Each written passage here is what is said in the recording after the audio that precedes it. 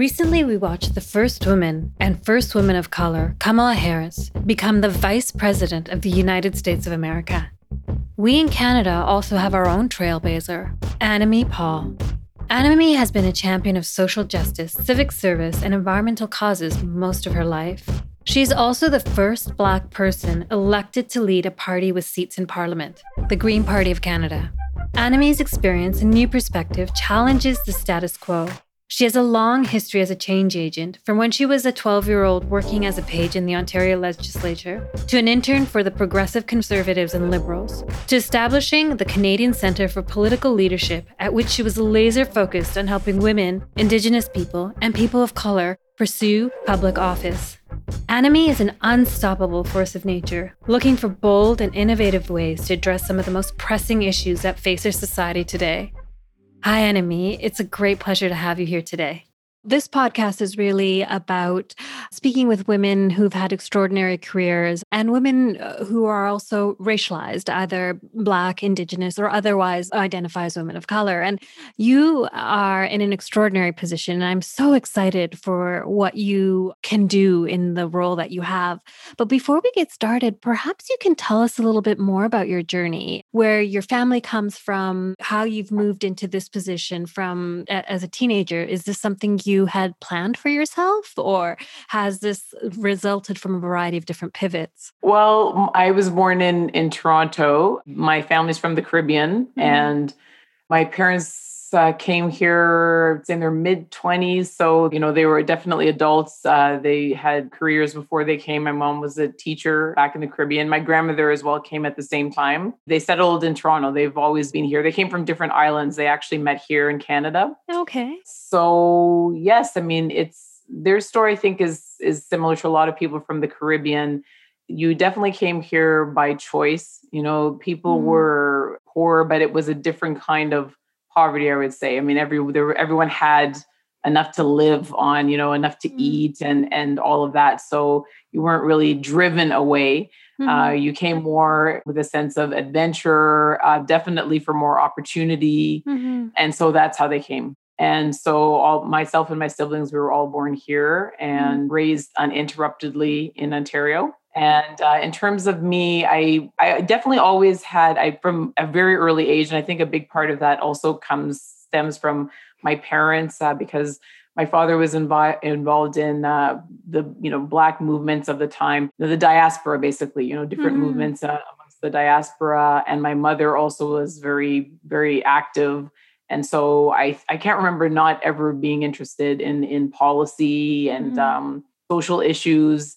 I was very interested in public policy, and I had the chance when I was young to do things that I guess, is kind of unusual. My mom, I think I stuffed envelopes for a local MP once when I was a kid, and I worked as a page at the legislature when I was in junior high. They still have that program. It's a very interesting exposure to politics. So the interest was there, but I wouldn't say that it crystallized in a determination to run for office. That, that wasn't really how I saw it. I was just more interested in the role government plays in public policy. In terms of environmentalism, and I think it's an interesting role that you're in. We've always think of environmentalism as being very egalitarian, but there is a racial dimension to it. And I've actually written an article that'll be in Corporate Knights in February, looking at the diversity issue in environment and sustainability, because there's a lack of representation. And now with all the focus on climate change, 80% of our lands are managed by Indigenous people, yet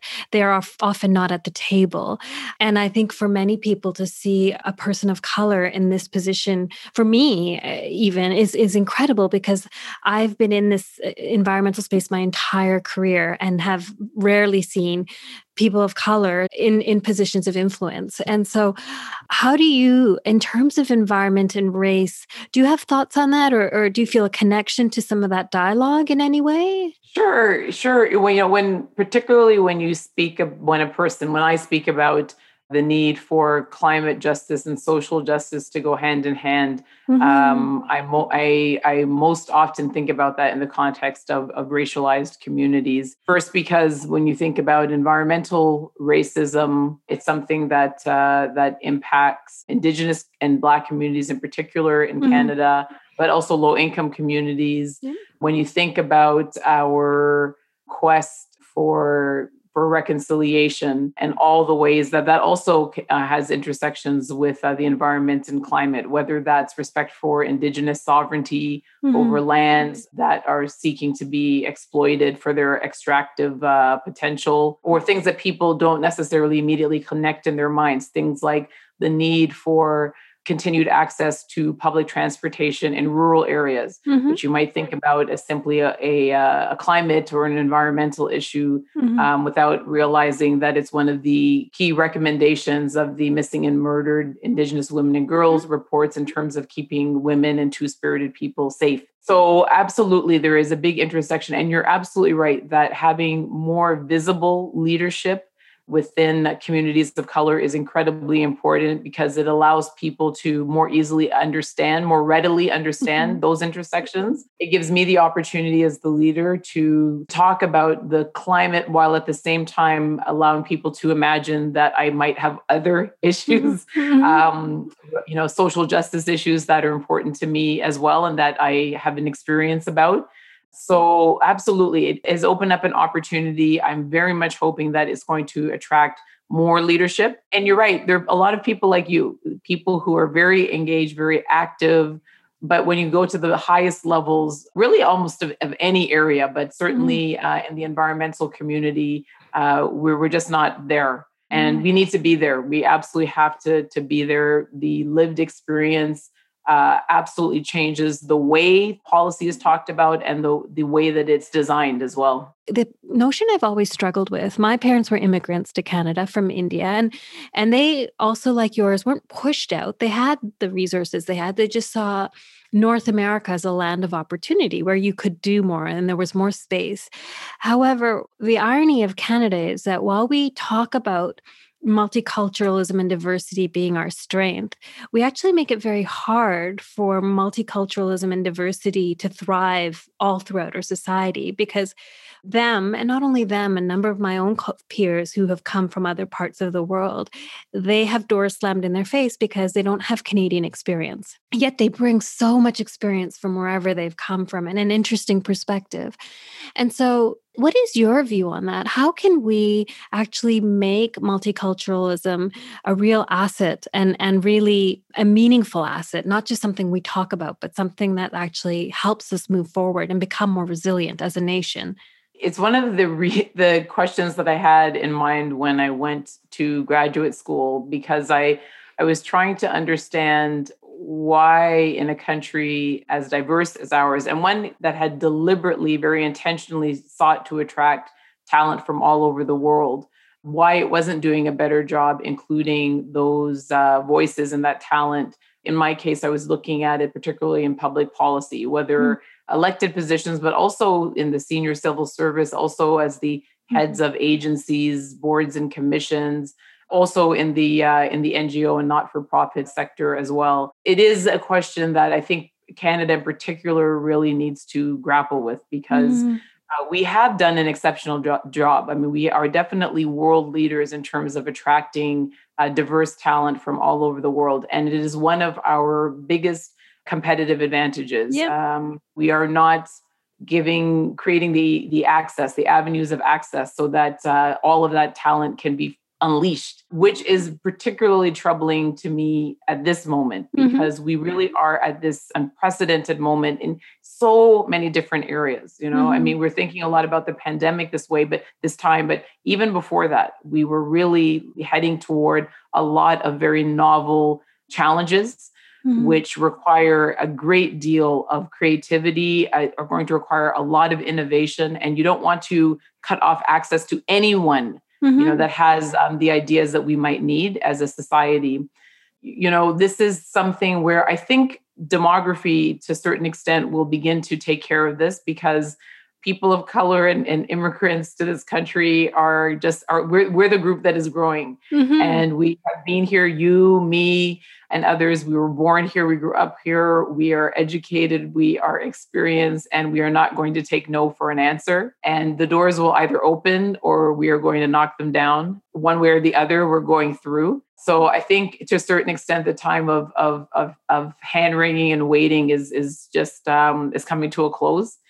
But in the interim, I always say that this is something we should all care about, because when we don't do this well, we all lose out, and we continue to, and we can go through the different barriers. There are definitely many systemic barriers, institutional racism, systemic discrimination. These are absolutely real things. They have actually thrown up a great deal of barriers.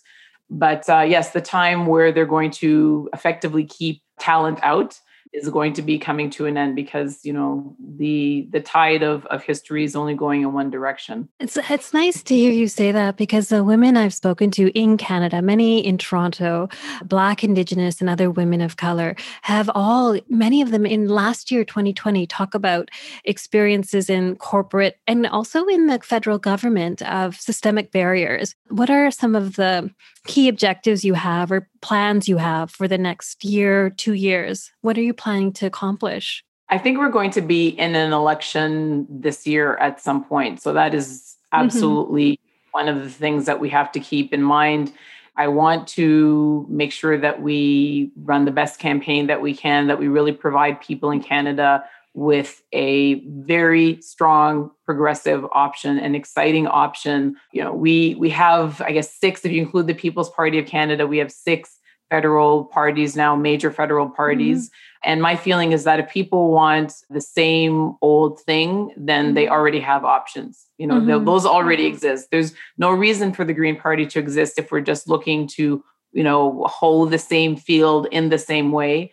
And so for me, I want to give people in Canada the opportunity to get excited again about what we can do together, excited about our future, ambitious for our future, in a way that we have been, I would say, actively discouraged from being by our political leadership, who has found a way to micro-target us and micromanage us so that we don't have to think big, and we're not encouraged to think big.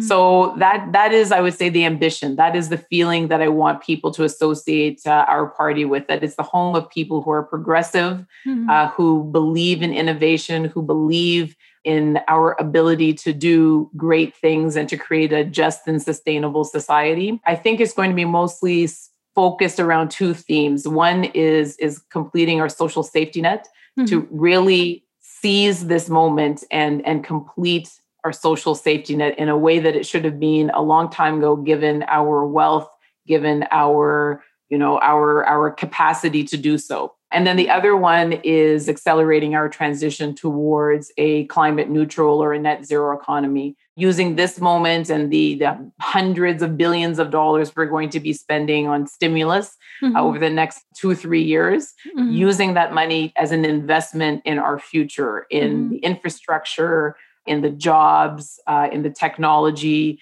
of the future that's on the one hand going to reduce our greenhouse gas emissions and also set us up to have a truly competitive and ethical economy. So just little things like that.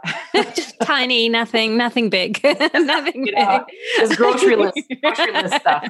In terms of the type of leadership we need for the world as it is now, which is rapidly evolving, and we have crisis after crisis often, but with crisis comes opportunity. What type of leadership do we need to be a more sustainable, resilient, and innovative society? We need leadership that is unafraid of the future, unafraid to innovate, unafraid to evolve. Many of the things that we haven't seen in our, let's say, our more prominent political leadership at the moment, those are things that are absolutely needed. You cannot be afraid of innovation at a time when, as you said, it's absolutely essential. We are facing one unprecedented thing after another. And one thing is feeding into the next, automation and artificial intelligence. These were things that already were going to be changing the nature of work in a very substantial way. And the pandemic has only accelerated that, tremendously. And so if you can't face new challenges with old ideas. Exactly. And so you can't be afraid of new ideas. So that is a big thing that we need from our leadership. And we need a leadership that is going to be as selfless as possible as well, where you're not focused on your own self-perpetuation, but you're really focused on a generation that you can't even see yet and the needs of that generation. Because some of these things, these are long-term plans. And if you're only focused on the next election cycle, then we can't get there. So leadership that is willing to collaborate more with other parties, cooperate more across government, levels of government, take less of the credit, take the time to explain a vision of the future, even if it's a long-term vision. Those are things that are really essential. And then we also need diversity in our leadership. And we've talked about that, but really we know that whether it's government or whether it's in the private sector, that institutions and organizations that are truly diverse, not just racially and ethnically, but socioeconomically and regionally, all kinds of diversity of experiences, they produce better results, better public policy, better, more dividends. I mean, however you want to look at it. And so for us, that is definitely has to be part of leadership. And I would say that some of the intractable issues like systemic racism, like reconciliation, these things, I do not believe that we will make the progress that we should without that diverse representation, because the leadership, the makeup of the leadership we've had so far has proven incapable of actually getting it done. Well, my friend and I talking about getting it done, get her done. And so that's all that's left.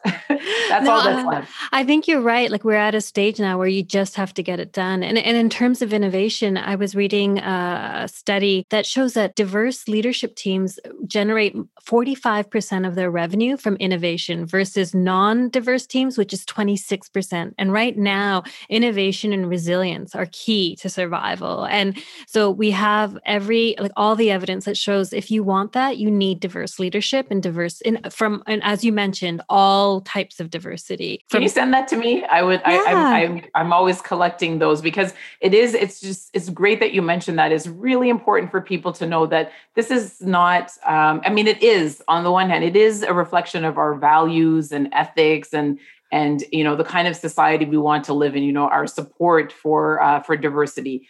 But for those who feel like that's all very mushy and intangible, then let's look at the hard facts. Let's look at what are the elements for successful organizations, institutions, policy development, and you'll see diversity right at the heart of it. And it's measurable. It's a measurable thing. So yes, thank you for reminding people of that.